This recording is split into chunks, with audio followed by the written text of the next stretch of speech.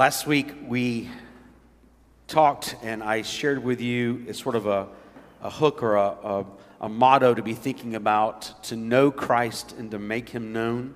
Rather famous, at least among evangelical Episcopal circles, to know Christ and to make him known. And I said to you last week that we have to continually be seeking to know Christ ourselves as we and before we go forward to make him known to other people. Today I want to continue that, except I want to shift a little bit and consider another aspect of this knowing, our being known by God. Now to do it, I want to take a look at the Psalm today. And I know that it's kind of irregular for me to preach from the Psalm. Usually we don't preach the Psalm, although occasionally we did. Jody reminded me that the very first sermon I ever preached at St. Michael's was actually a Psalm, so I guess it has precedent. But I want to look with you for a while. See, the reality is I've preached this gospel to you countless times.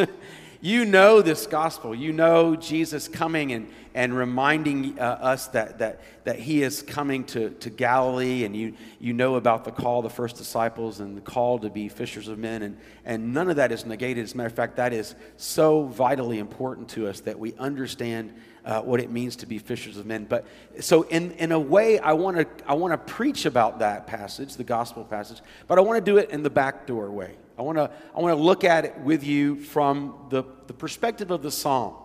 And so I'm going to grab my prayer book. Here's one right here.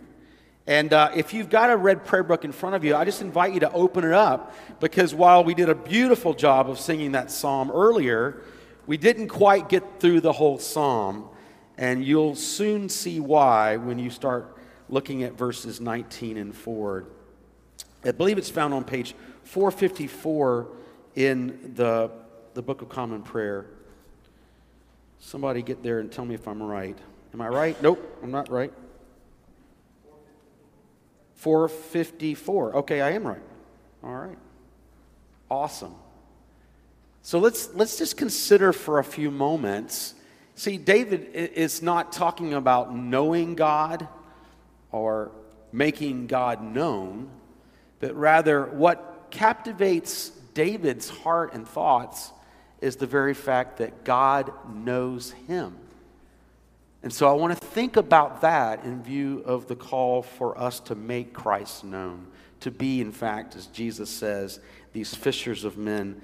The psalm breaks down beautifully, just the way that David and the music team broke it up. The first 5 verses is David recognizing and thinking through the fact that he can't hardly fathom the fact that God has such complete knowledge of him. Lord, you've searched me out. You know me from my sitting down and my rising up. You understand my thoughts from afar. Oftentimes in a praise psalm that's declarative, which is what this is, the psalmist tells you what the psalm is about by the very first sentence. Search me out and know me. It's about being known by God. And David is overwhelmed. He's brought to worship because he recognizes that God knows him. Isn't that the very thing that we all want? To have a human relationship where we can be so known by that person and yet not rejected. Our greatest fear is that if people really knew the things I think and the things I do and the places I've been and where I want to go, that they would reject us. And yet, here is David who recognizes that God knows us. He knows the very thoughts of our minds. He knows where we've been. He knows where we're going. And yet, he doesn't reject us, but in fact loves us, which is why David is brought to praise and worship as he contemplates this. You examine my path and my place of rest, verse 2, and are acquainted with my ways. Indeed, it's not a word on my tongue, but that you know it altogether. You have enclosed me from behind and before, and you've laid your hand upon me. For such knowledge, verse 5, is too wonderful for me. So excellent I cannot attain to it. Now, it may be that David's a little intimidated by this thing. I don't know if you've ever contemplated the fact that God knows the thoughts of your mind.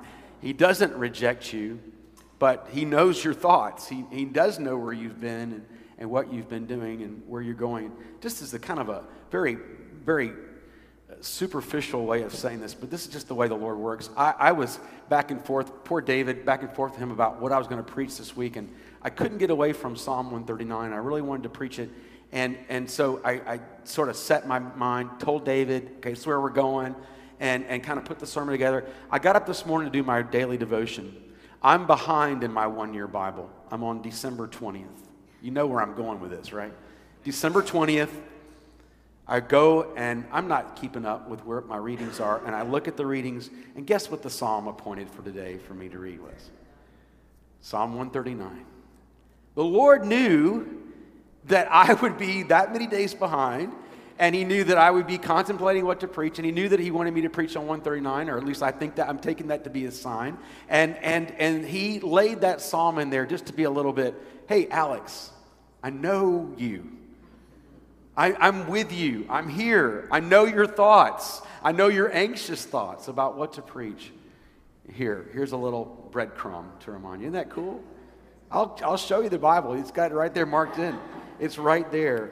God knows us. David is overwhelmed. He can't hardly fathom the fact that God knows him so well. You know me, Lord, and yet you don't reject me. And it causes David to praise. Well, the second section picks up with verse 6. David now recognizes that in this piece, he declares that he cannot escape from God's gaze. And again, that might not be that great. If you were a kid, maybe your mom and dad said, look, I'm not going to be with you, but Jesus knows, right?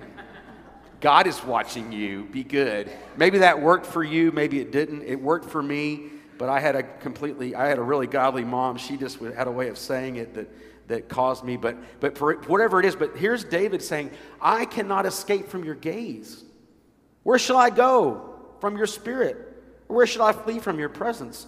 If I climb to heaven, you're there. If I make my bed in the grave, you are there. And don't get caught up theologically here. David's he's not suggesting that he can somehow go to heaven or that he can go to the underworld, the netherworld. What David is saying is he's using hyperbole. He's saying there is nowhere, even heaven or hell, I cannot escape you, God. Now perhaps he's thinking about Jonah in the next line, because he goes on to say that, if I climb, if I take wings in the morning or dwell in the uttermost parts of the sea, even there your hand will lead me. Your right hand shall uphold me.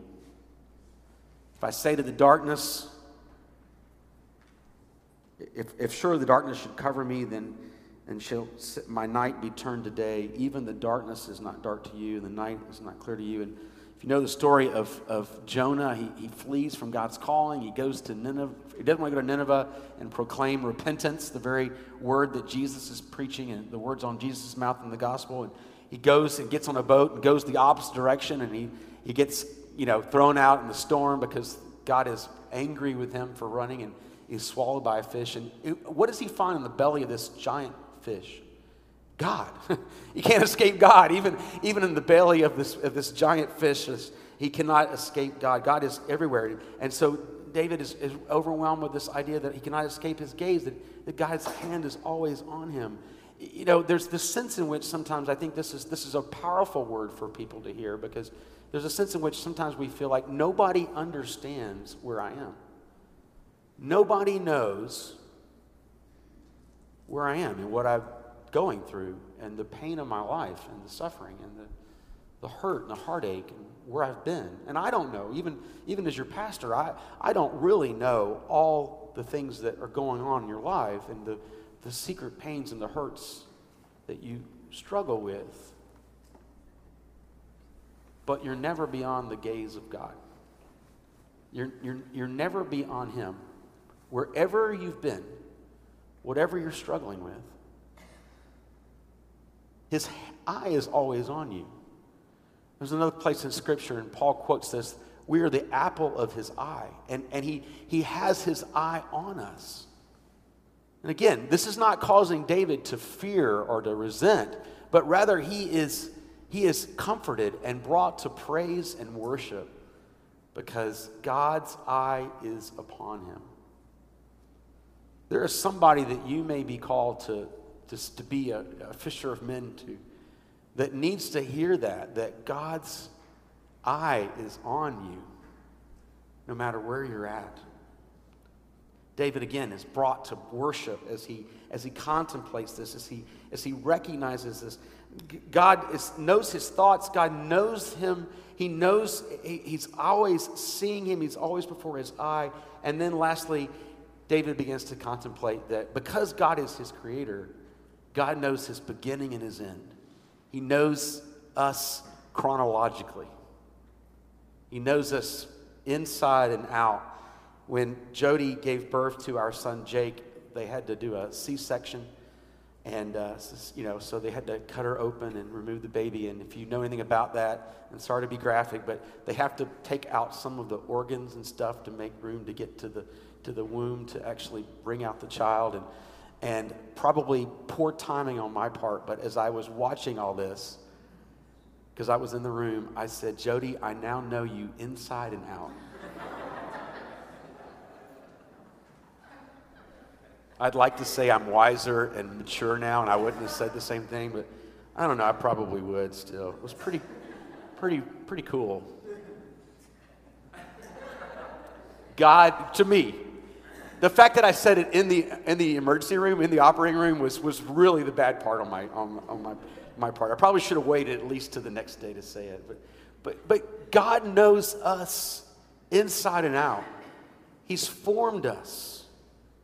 Before we were even conceived, he knew us. He put us together. There is clearly some aspect of every human being I've ever known. There's something about their physical appearance they don't like. You might think, your nose, you have a great nose, but for people, it's some aspect of them. But here's what David comes to the realization of, that God has made us. He formed us. Every part of us, God, emotionally, mentally, physically, God created us to be just as we are. He knows us. He knows our beginnings. He formed us. He's our creator.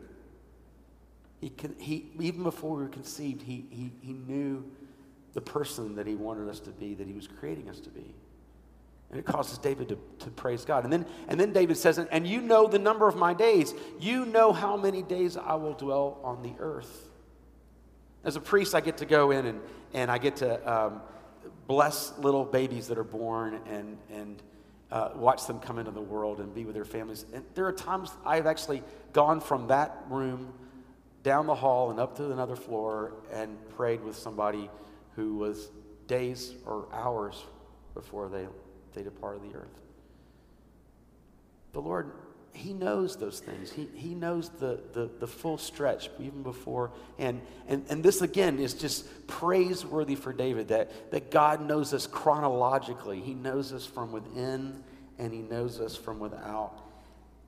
All of this leaves David completely in a place of sheer overwhelmed praise and worship. He is just caught up in an ecstasy of praise, if you will.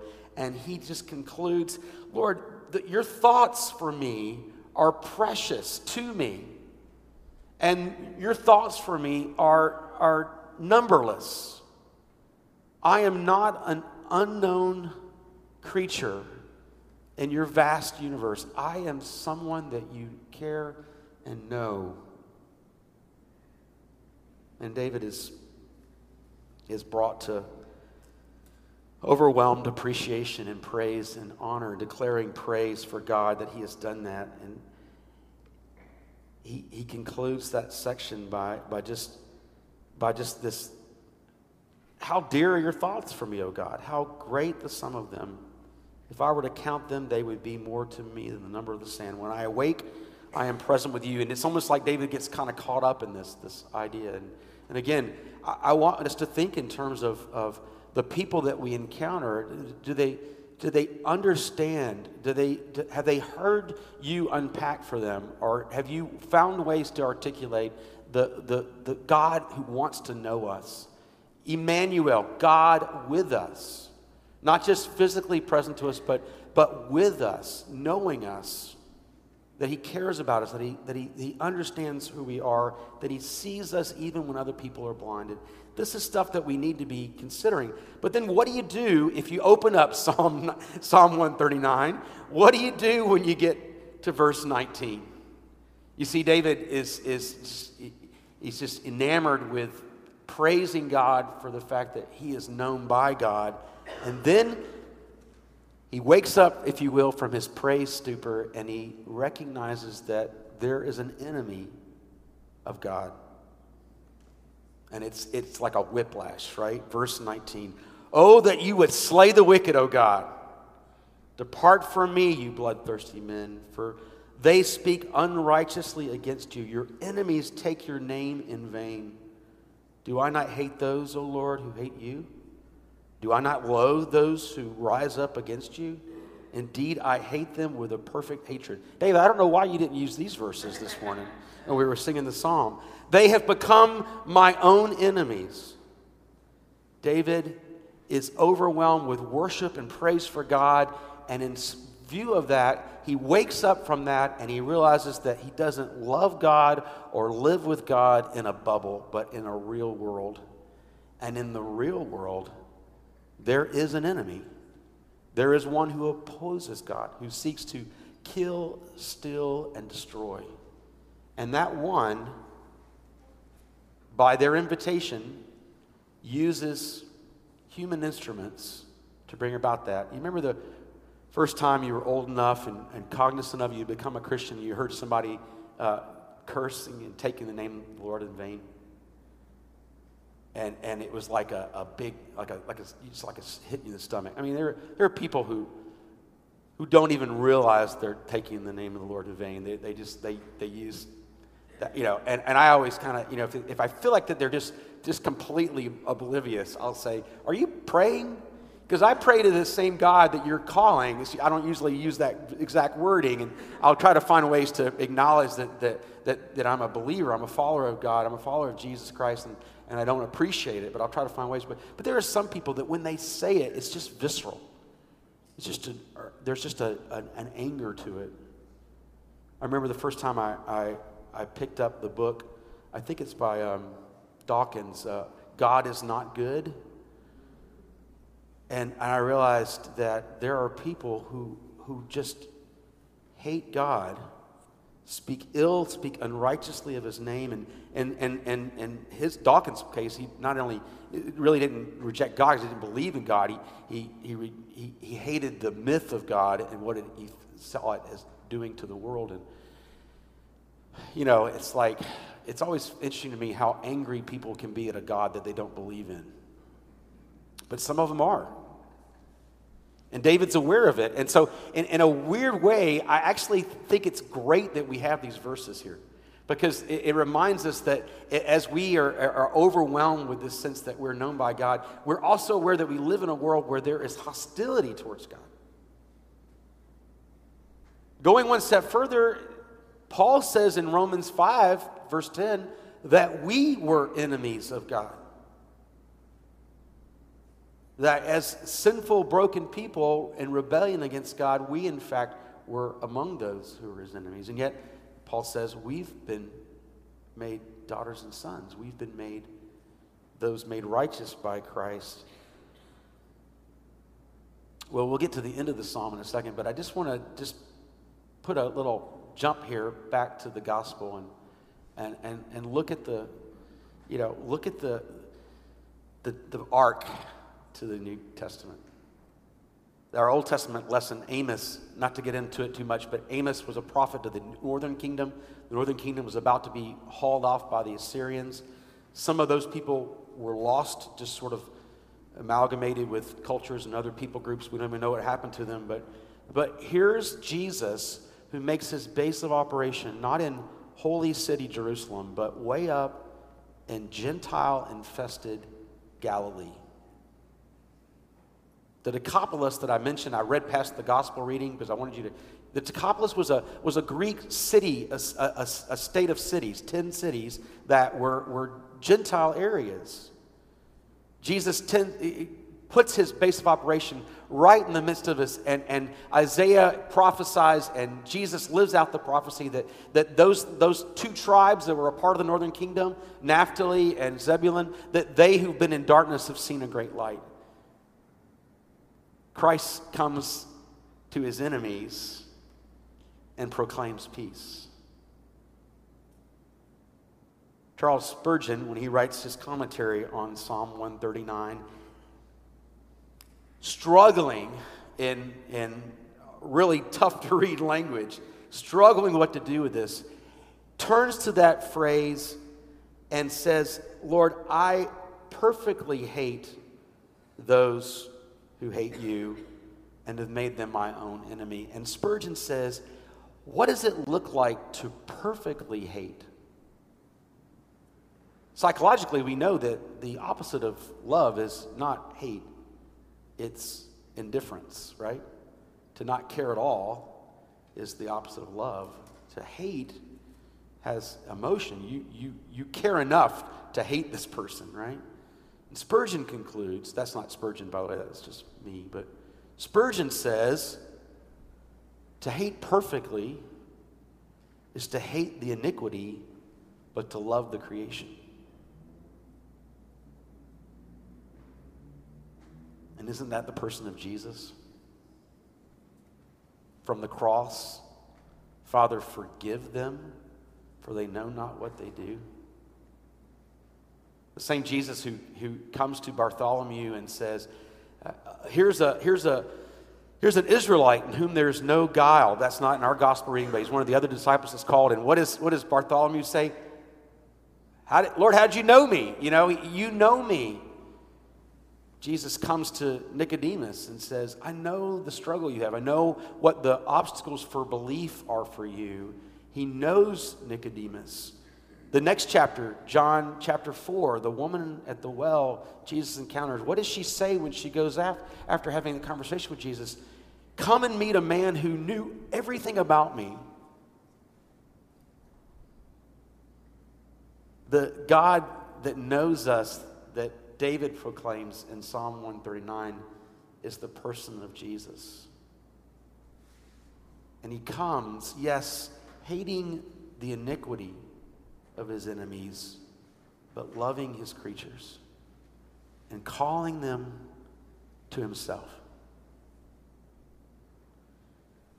Pop back just for a second, back to Psalm 139, the last two verses, verse 23 and 24. I want to point out that this is not a call to jihad or crusade. This is not about David's enemies. This is about those who are enemies to God, those who take God's name in vain. In other words, use it for their own purposes, manipulatively, without the purpose and intent. You don't have to curse in God's name to use his name in a malicious way. He's talking about those who disparage God's character, and he says he makes them his enemies. But he never says, so I take up my sword and I slay them who are your enemies, God. Instead, look what happens. He turns it back to himself. And he says, verse 23, search me, O God, and know my heart. Well, wait a minute. David said, you know me. You know me from inside and out and chronologically, and your gaze is always upon me, and you know all my thoughts. What is David meaning by this? He's not just saying, search me and know me. He's saying, search me and know me, and then help me to know myself. Search me, O God, and know my heart. Try me, examine my thoughts, and look well if there be any wickedness in me. The reality is, if we're honest, there are times where those who are the enemies of God, the enemies of Christ, are not our enemies. In fact, we have usefulness for them, right? Don't we?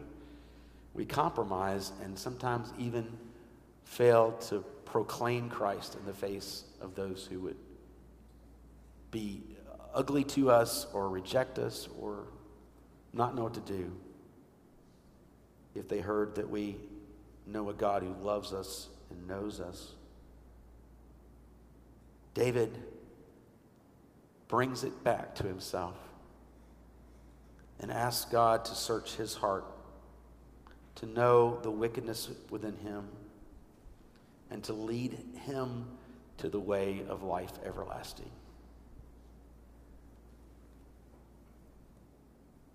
God knows us. He knows our secret life, our sins. He knows all the wicked ways that are still within us. And that is why Christ came and died upon the cross. To win the enemies of God back to him, to make us friends of God, to put eternity in our heart, the everlasting ways. Friends, as we move out in the season of Epiphany and we seek to share Christ, to know Christ, and to make him known, I mean, isn't it interesting that one of the things that David learns about God, how he knows God, is to know that God knows him. And so he knows us. And yet he doesn't reject us. He loves us. And he calls us to fall on our knees before him and to ask the Lord to search us and to continuing his saving work in us, his sanctifying work within us. This is what we need to be sharing. We need to be able to share Psalm 139, with unbelieving world in whatever way possible. They may not sit down with you and read the whole psalm, but let them know what it says. There's a God who knows you and yet does not reject you. Calls you to lay down your weapons and to surrender at the foot of the cross. To be known by God is far more important than to know God. To be known by him. And to trust him. In the name of the Father, and of the Son, and of the Holy Spirit. Amen.